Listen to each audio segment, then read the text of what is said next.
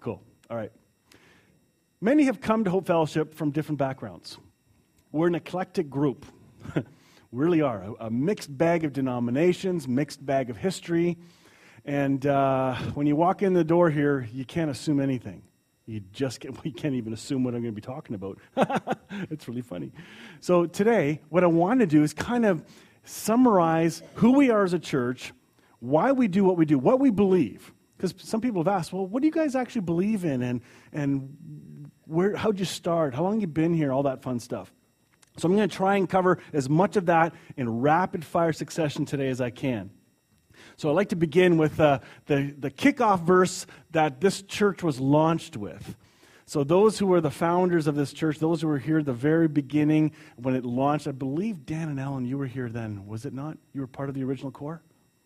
No? You weren't? You were really close to it, though. Yeah. Good. Rod Sider, I think, is the last one. Oh, Jackie, you're here too. Okay, cool. Good. And Kenneth Francis, that's right. And Carol. Good. This is good. So all the people that were before me. It's great. Anyway, this verse was the launch pad for what this church had hoped for. They met after a certain church had closed. I believe it was called Grace Presbyterian. Am I correct? Yes. Okay. It closed down, and so a core of people wanted to keep going, saying, you know what? There's something we feel that we need to keep going. We're not done. God's not done with his group yet. And so they met together, they prayed about this, and this verse came up. It says, "For I know the plans I have for you, declares the Lord.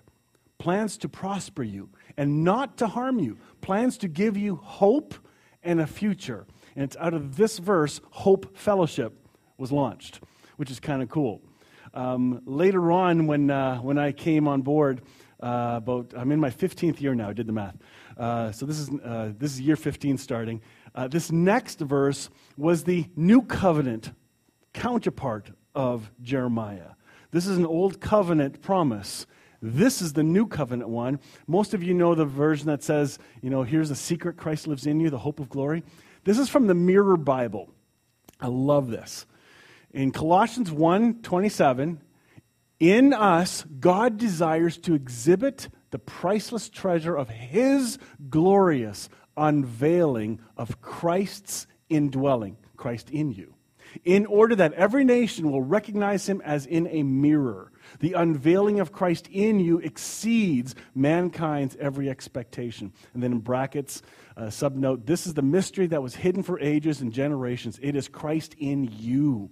He is not hiding in history or in outer space, nor in the future, neither in the pages of Scripture. He is merely mirrored there to be unveiled within you, which is the launch for Christ in you. And that's one of the core things we're going to talk about in a little bit. 1 Corinthians 12:27 says, "Now you are the body of Christ. Each of you has a part in it." Now, growing up, this verse was used as a club, as in bonk you on the head. See, you have to now participate in church. Well, we've been unlearning that here for a long time. This is not about guilt. It's not about hammering people.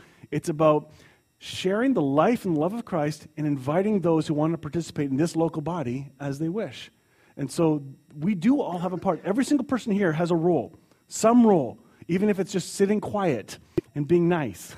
It's a role. It's a participation. Your presence here makes a difference.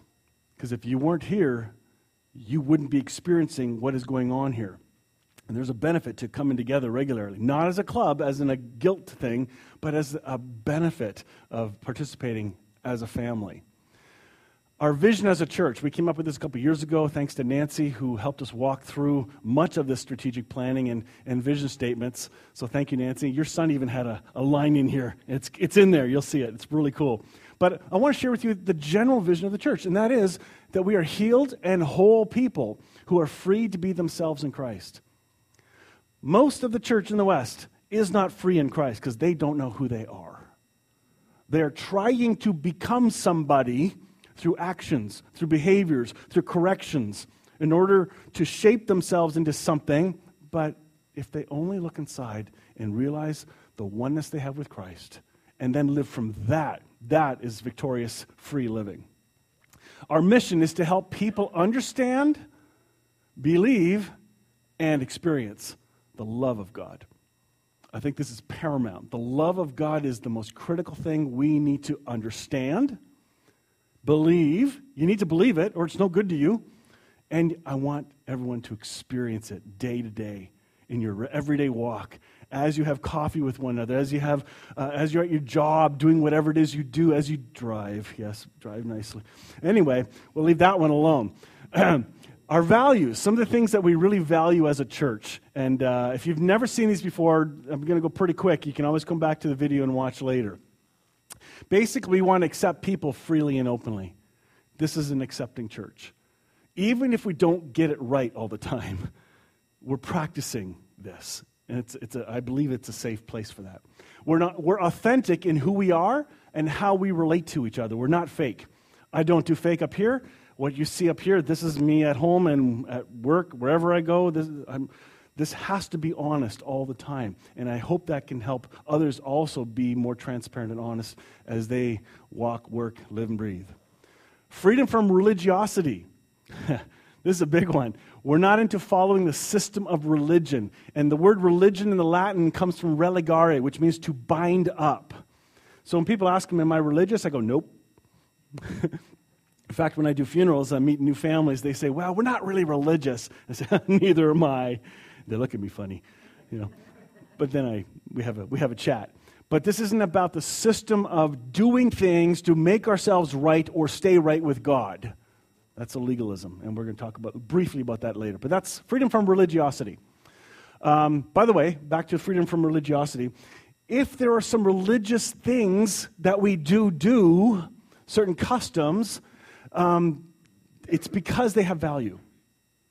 We point them out. We've stopped doing certain things because they cease to have value for us, and then we've picked it back up later because now we've rediscovered the value in those sacraments, in certain things that we do together as a group. There are no rules. We just kind of let God morph us and try out things. In fact, I'm getting a deeper and deeper hunger for seeing the old church, the way back history, and find some of those things that we can bring and add value. Where for many years, people just did them as a routine, rituals that became meaningless. I remember one Brethren of Christ bishop says, tradition is the living faith of the dead. Traditionalism is the dead faith of the living. Big difference. So that's kind of cool. Great respect for the truth of the Bible. Obviously, that's a key foundation. That is it reveals to us the love of God. It speaks to us and points to who God is. It's really neat. Our values continued. Aware that the grace of God is the single greatest uniqueness of Christianity. I call this a grace church. Now, many churches call themselves Grace Church. They have the name Grace in it. Isn't that wonderful? Woohoo, they're a Grace Church. Well, that's not what I mean. I mean, we are truly discovering who Jesus is and that he is grace personified. He is the one living in and out of us. And so whatever that means for us as we grow and discover, that truth is the foundation of every single thing we do. Next, the love of God is what lubricates our human relationships. This came from your son. This was a young adult saying, hey, the love of God is so important. How does it work in our relationships? It's because we understand the love of God or are understanding it or on the journey of it, it encourages our relationships to become better and better amongst ourselves. It's got to go this way too. I'm pointing this way to what God's love is for us and us to him, but it has to translate into this too. Otherwise, why are we here? Allowing people to discover the love of God which transforms hearts and motivates action. This idea of allowing people, okay? Instead of forcing it down people's throats, here you got to finish this class, you got to sign on this dotted line and agree that you believe this. That's like anybody can sign a document and not fully agree. So instead, we want to give people time to grow, give them room to discover what the love of God is. And unfortunately, that means unlearning some things too, which I'm still doing. Yes, we learn about God's grace, but it also causes us to change our minds and watch more and more corrections happen in our theology and what we believe and how we see God. We're unique as a church, And there's a theological journey that we've gone through since I've been here, and it's been really good. This one has been huge. Part of our journey is our view of God and a better understanding of how He views us. For a long time, I thought God was mad. I thought He was angry at us. And the church at large agreed. The movies we see, the stories we hear, some Old Testament pictures and stories can lead us, if we don't see it correctly, at least to believe God's really ticked off and is schizophrenic. He can sort of love, but man, don't bug him on his bad day, you know. So our view of God has really, really changed in a beautiful thing. First of all, in John 10 and John 14, we know the character of the Father by looking at the Son. This is truly how we get to know who God the Father is, by looking at Jesus. It was Jesus who said, if you've seen me, you've seen the Father. First time in history that's ever happened. Every other picture, every other description, written or verbal, was incomplete. Jesus came as the exact representation. He sets the standard for who the Father is. And I believe Him. In fact, do you remember the Mount of Transfiguration? When Jesus was standing there and there's Moses and Elijah, and God says, "This is my Son." What does He say? Listen to Him. Wait a minute. Moses represented the law and the commandments. Oh, that's pretty big, okay? If you're going to pull a big wig out of history, he's one. Wait a minute. Then Elijah, who represented the prophets, and God said, listen to him. Listen to my Son. That blows my mind, because I see the Father continually raising up the Son, pointing to His Son. His Son's reflecting back to His Father. It's a beautiful relationship. God is love. It's not an attribute. It is His essence. God is love. Agape. We've talked about that several times. There's 4 different words in the Greek that the Greeks use for love. There's storge, which is more of a parent love. There's eros, get the word erotic from. You get phileo, like fish. Just kidding. Phileo means more of a friendship love. And then you have agape. Agape is the word God describes Himself as selfless, others-centered. This is agape. This is who God is at His core. And that was really cool. So that's our view of God. Next, in our theological journey, we have a new nature. This was big. I didn't learn this until about 15 to 18 years ago, that I actually had a brand new nature in Christ. I thought there was 2 of me in me. The good Mike, the bad Mike. And the one I fed the most, that's the one who kind of rose up and was in charge. Do you ever hear that? What a lie. You have one nature. It's like an oak tree. Either it's an oak tree or it's a piece of grass, whatever. An oak tree stays an oak tree all the way through, from seed all the way to its full size. It doesn't become oakier as it gets bigger. It's an oak from the seed core. You as well, in your nature, are a singular nature. You are one with Christ. I did not know that. I did not realize until many years ago that the old me died with Christ. And the new me has risen with Christ, and it all happened at the cross. It's a beautiful, beautiful picture. That was huge. Our identity in Christ is paramount. It's the number one topic in this church, our identity in Christ. And you can't ever stop learning that. Another part of our unique theological journey. We are one with Christ. We are in union with Him. I didn't realize that either, because me growing up, and I used to preach this to youth groups, you know, when you're bad, God can't handle sin. He has to turn His back on sin. Shame on you. You remember that? Oh my goodness. To then discover that He never turned His back on me. He can't. It's an impossibility. I always thought God was distant. I did not know He was in me. Really, I didn't realize He was fully in me. And the day that happened, guess what changed in me? All those little powers of sin that I seemed to be sucked into, caught, broken. The power of it, gone. What changed? My belief. I believed I was one with Christ. It's a beautiful picture. Number 4, abiding. Abiding in Christ. I thought abiding was my duty, something I had to do, but I didn't realize I was already attached to the vine. I did a sermon on being cut off. What does that mean? I think a couple months ago. It was a really good sermon because a lot of people use that as a text that, oh, you're going to get cut off and burned, blah, blah, blah.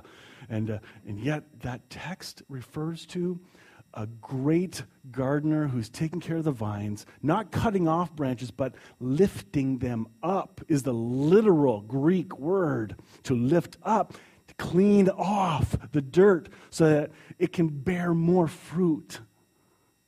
You have been created to bear more fruit because you are already attached. There is no such thing as a separation. I can do nothing on my own. Jesus said this all along. When he modeled what abiding looks like. Constantly he said, I'm not the one doing this, but the one who sent me. I didn't come up with these words, but him who is in me. He constantly gave credit to his Father. Jesus abided in the Father. Now, some of us have heard this, but what if we were told that the man Jesus never did any miracles? It's kind of a shock statement to get you going, I know. But what if somebody were to say that? I can find an agreement to that now. I wouldn't before. I'm thinking, you're nuts. Of course he did. I read it. It says it. Here's what happened. In Acts 2:22, it says, men of Israel, listen to these words. Jesus the Nazarene, a man attested to you by God with miracles and wonders and signs, here it is, which God performed through him in your midst, just as you yourselves know. And this is the exact same method God wants to do with you. You can't do any miracles on your own, independent. But God wants to do miracles in and through you. I'm not talking about the funky, wild ones. That'd be cool. I'd love that. Bring it on. But the miracles I'm seeing that aren't given much credit are the life-changing, mind-changing miracles happening in individuals as they discover the love of God, and it's transforming them as individuals and their families. That's having a huge impact in society. It's a beautiful picture. John 20:21 says, as the Father sent me, I also send you. His Father sent him, and he was abiding in the Father. We are called to abide in the Son. And it's effortless. It's acknowledging our connection. Obedience used to be a swear word in the church. It still is in many places. In fact, they clobber you on the head. You must obey your leaders. You must obey your mom. Well, that really motivates me to make me want to obey, doesn't it? I'm so excited to submit to you since you just clobbered me on the head about that. Jesus never does that. He reveals his love to us. And guess what happens when his love is revealed? We respond. It's his love that causes us to want to obey and please him. If you're in a loving relationship with your spouse, I'm sure there are times you have fights, but there are also other times where you want to just do something really nice for them. And the person didn't earn it. You just want to love them because you love them. It's like your children. You take care of your kids, you bless them with this and that, and watch their joy as they open their new present or as they go to this theme park and you see their faces going, wow, it's amazing. And as a parent, you go, wow, it's so cool to watch my kid enjoy. You didn't tell them to and demand that they obey. But then they willingly love you back. It's a relationship. Very, very different. So obedience is a more beautiful understanding is moving away from our duty to live from the desire, but to live from the desire already in us. God has given you a desire to want to obey. Big difference than the big club. It's inside, and it transforms your heart and your soul. Forgiveness. Whew. This one took many years for me to get. I got it when I understood my identity, but it took a long time for it to process in my thinking because it was so ingrained in me that I had to beg God to forgive me over and over. Every time I did something wrong, new forgiveness or I'm not forgiven, constantly. And that was my Achilles heel as a pastor. I was pastor in Fort Erie at the time, waking up and going to church really early, praying in front of the church, God, please, please, please, for all this stuff I forgot to ask to forgive me for. Please forgive me for those things too. And the stuff I already asked you to forgive me, I don't really feel forgiven, so can you please forgive me for those again? Anybody? Yeah. When I found out Jesus has forgiven us once and for all, it's changed my perspective. My prayer changes now. I don't beg God to forgive me. I beg Gord to forgive me when I smack him. That's different. But that's relational. We need to do that. But with your Heavenly Father, here's how I word it now. Father, what I just did was inconsistent with my identity. That wasn't fruit of abiding. I recognize and I affirm I am already forgiven. By faith, I confess my forgiveness. You know what that does to your behavior? It motivates you to not continue in that. Because you're walking in the forgiveness of Christ all the time. It's wonderful. Number 7, I didn't really think Christ was my life, but that all kind of came together when I found out he was in me. You see, I thought eternal life began when I died. John 3:16, you'll have eternal life. When does that happen? Well, once you croak, then you get it on the other side. Okay. So I didn't realize I already had the life of Christ in me. His life is my life. I don't have life independent of God. Think about that. If anybody thinks they have life independent of God, they're a god. Hello? Do you see it? You don't have independent life. The life of God is your life. This is big. Again, that addresses separation issues too. I don't have to try to behave in order to gain my acceptance from God. My personality type is definitely performance-based acceptance. And there are others here too, where we want people to like us, and sometimes we try too hard. That's not a good thing. What was that? Did I hear a heckle? Or a no? Yeah. It's true. And once I discovered that my Father loves me unconditionally, regardless of my behavior began to change. And when I start to believe that, it also affects my relationships with humans, people, because I shouldn't try to get my needs met from them either. I get mine met from Christ alone. Number 8. This is a big one. Old covenant versus new covenant. I heard about this in Bible college. They kind of taught on that. And then you get busy doing ministry stuff. And then years later, I took some seminary courses and revisited this thing. This is huge. When you do a study called hermeneutics, the interpretation of Scripture, Old covenant, new covenant is critical in understanding how to approach the texts. When it was written, to whom it was written, these are big, big questions. And most people do a blanket reading of Scripture that's all equal and speaks to everybody, and it doesn't. Can you benefit from all of it? Yes. But not all of it's written to you. It's really big. So understanding the Old Covenant and the New Covenant, that we are under the new because the old is gone, that's big. Huge. We're not under the law at all. Now, when we say we're not under the law, let me make something clear. We're not talking about no rules. I've been accused of being a legalistic grace pastor because we have rules and structure and order in Hope Fellowship. Legalism has to do with our understanding of how we approach God. Not this way. The rules we have are so that we function well together. So there's some order and structure all through when the Scriptures. When you see groups of people like the Israelites when they came out of Egypt, God had to say, "Get some guys to help you run this thing, Moses. You can't do it. You need other leaders because there has to be order, not chaos." It's kind of cool. Old covenant versus new.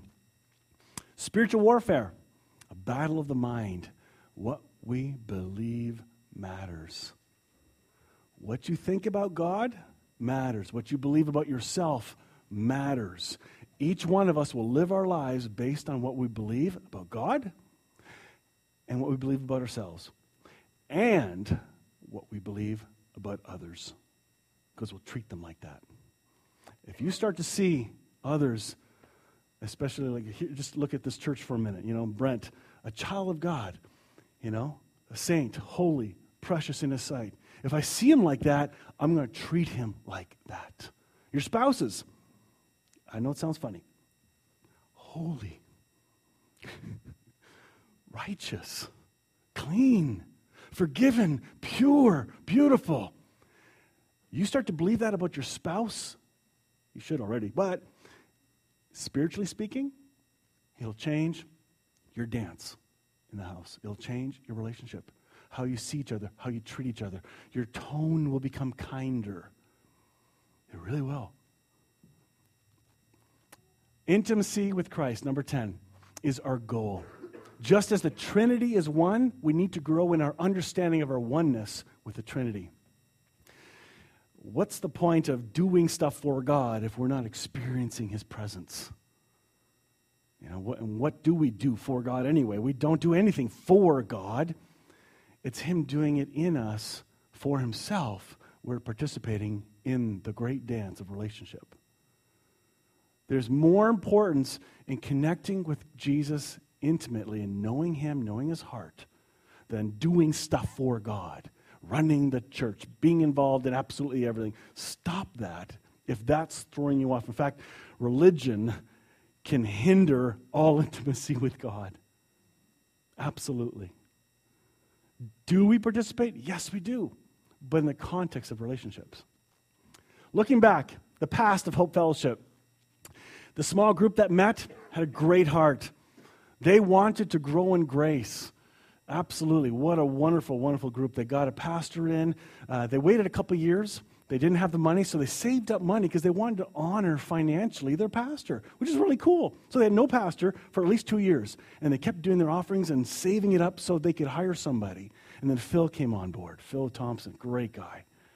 He loved the people. He was a kind man, very gentle.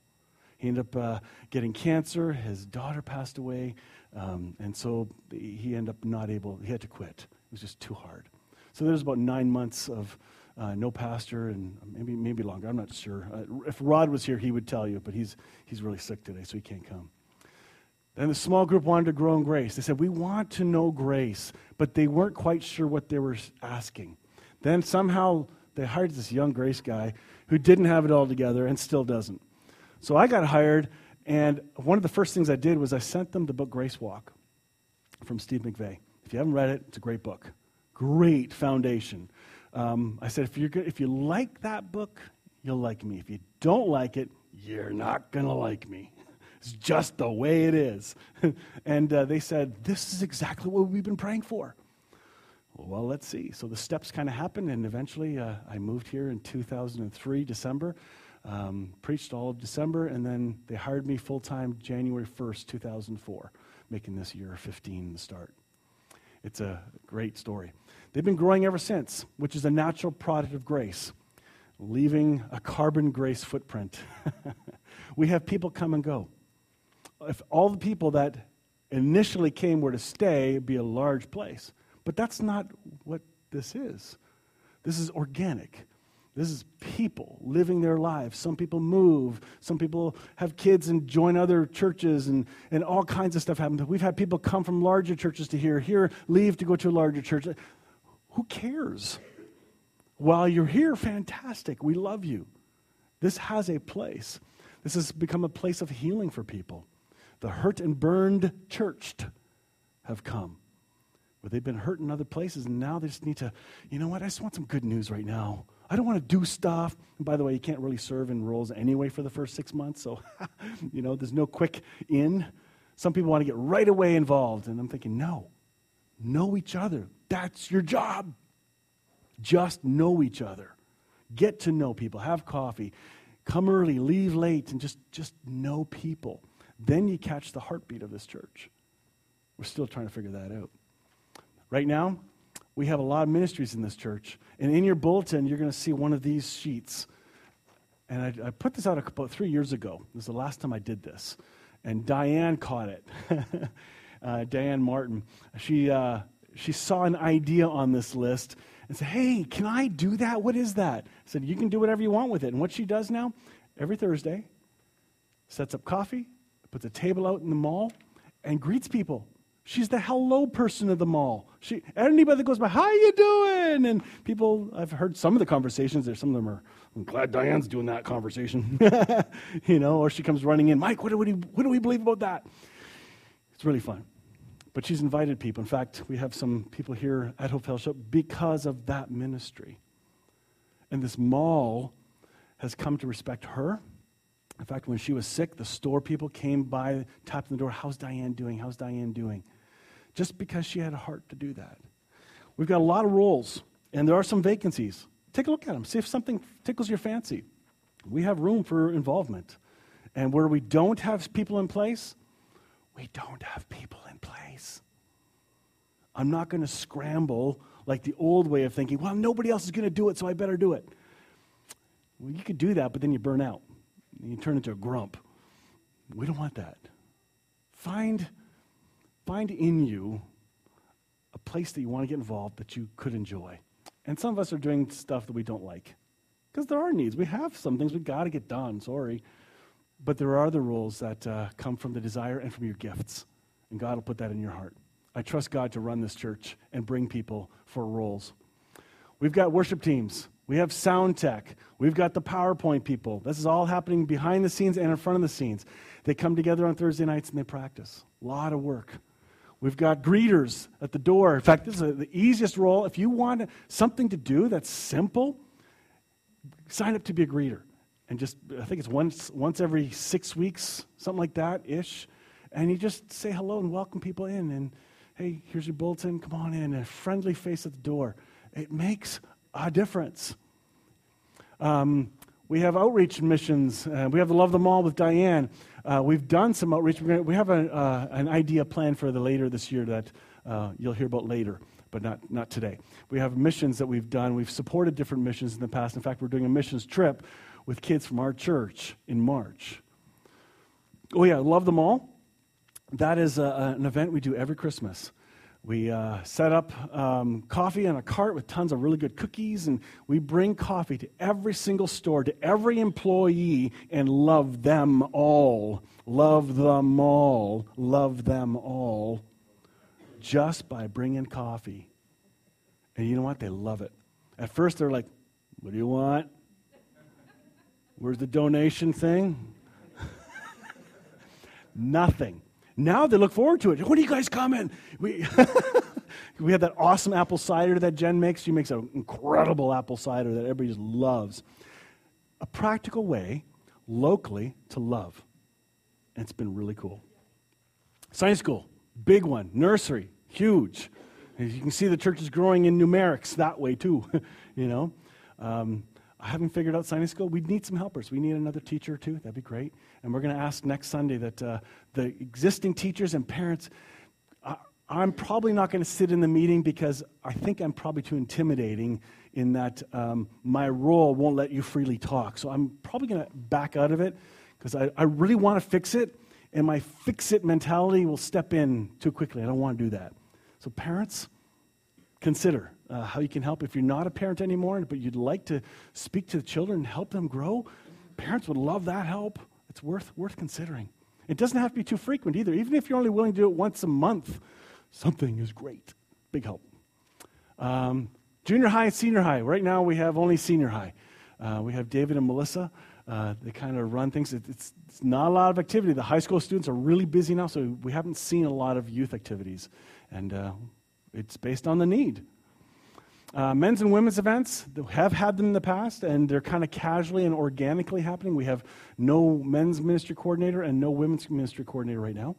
We're just letting the groups happen. In fact, Karen has a ladies' coffee group that meets at Williams Coffee Pub, I think every couple weeks? Once a month. So that's just a casual, women, chat, go, have fun. Guys, same thing, we kind of did a breakfast here. We'll figure it out. We're not that structured. It's going to happen naturally instead of forcing the events. I'd rather not be too busy because otherwise we have no time to get to know friends and neighbors. if we're doing all churchy stuff all the time.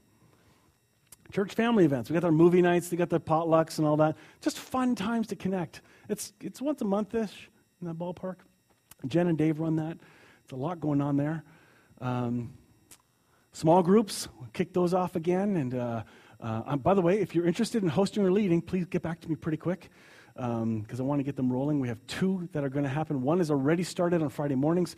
The Wednesday night one, I'll get back to you really soon as I figure out when to launch it. It'll probably be in the next couple weeks. Kitchen and communion. We've got St. Maggie and all of our minions in the kitchen there with Ernie helping quietly. We won't single him out. And Carol. But they're there all the time. When everybody else is doing, they're working away, cleaning the dishes, putting them away because somebody's got to do it. And they're dedicated to it. And for some strange reason, they like it. Like, give me the talking thing. I like that. So you know what? Gifts. We all serve different ways. So thank you. You guys do not go unnoticed. You make great coffee too. Prayer Chain, we don't have the card ministry anymore. Prayer Chain is relaunched. Loaves and Fishes is we're reworking that one. Cleaning, this is a big one. We don't pay anybody to clean. We have volunteers. We have a rotation of teams. It takes 2 people about an hour and a half to clean this whole place. And it saves us having to budget money aside to hire somebody to do it. We've got, I think, 5 teams rotating. And so if that's something up your alley, let us know. We could use a team or 2. It'll offset things, and it's not that hard. My family used to do it all the time. We needed it, and I wanted my kids involved. So they didn't do a great job. I had to do it again after them. They didn't see that. But still, they participated in the work. It was a great object lesson for them to participate. Admin and leadership and tellers. Jen is our primary office manager in charge of finances and all that stuff and bookkeeping. Then we have our leadership team, which we're going to hopefully vote in a couple new team members, so I'll address that at our congregational meeting. And of course, we have tellers, people that will go out and count the offering after the service, because we have you have to be careful you don't have spouses counting together and conflict of interest stuff. So we need teams of people just to count that. So thank you for all those that do it, because it robs you of talking time. But the more tellers we have, the less often you have to do it. It's kind of nice. All right. Do you remember a long time ago a book came out called The Purpose-Driven Church? Okay. I sent that book to the board too. Oops. Because I, at that time, believed there were 5 key purposes in the church. And then I discovered, no, they are not the purposes of the church. Because if you make them purposes, then you make and instruct everyone to have to do them. Do you hear the difference? Now I found out they are the 5 get-tos of the church. You get to. This is what it looks like. And so we have 5 key things. Worship is a big part of this church. And by the way, we're not talking about music. Music's an expression of worship. Listening to this is an expression of worship. Cleaning the floors is an expression of worship. The youth setting up the food tables is an expression of worship. It's really cool. Ministry, Christ expressing himself through us, all of us serving in our different roles. That is part of what grace looks like. Evangelism is not about a program that we have to have running. Instead, it's an enthusiasm, a contagious enthusiasm of the grace of God. And as opportunities come up, we naturally talk to people. We don't go door to door and all that stuff. You can if you want to. So not my thing. You know, I have enough opportunities as I am going. It's pretty cool. We've talked about this before. Fellowship. Yep, that's a big one. Meeting needs and love. As we get to know each other, it's then that we hear each other's hearts and even struggles and are able to meet needs as we get to know each other. Discipleship, growing in our knowledge. That's what small groups is about. That's what coffee time is about. That's what the ladies' coffee night is. It's part of discipleship because you're going to grow in your knowledge and understanding of God as you connect with people. Sunday morning you learn. It happens all the time in the books you read and the songs you listen to. It's pretty exciting. Hope for the future. I hope that we become more healthy in our relationships as a family. I don't know how to do it. If I could put a plan together and orchestrate the plan, I'd do it. I can't. But each one of us can just surrender and say, Father, how do you want to use me? First of all, what don't I know about you right now that I need to know? I would love to grow in my understanding of who you are and how much you love me. I think it all begins there. To be constantly growing in grace. There's so much learning and unlearning to do. There's no way we will capture the full essence of grace and who God is in this lifetime. Not a chance. We're going to mature in our understandings of terminology, of theology, and our perspectives. And in fact, I think if I'm hearing it right, from some who've gone way before me, and those are much older, your grip on your absolute theology loosens. You don't become so dogmatic.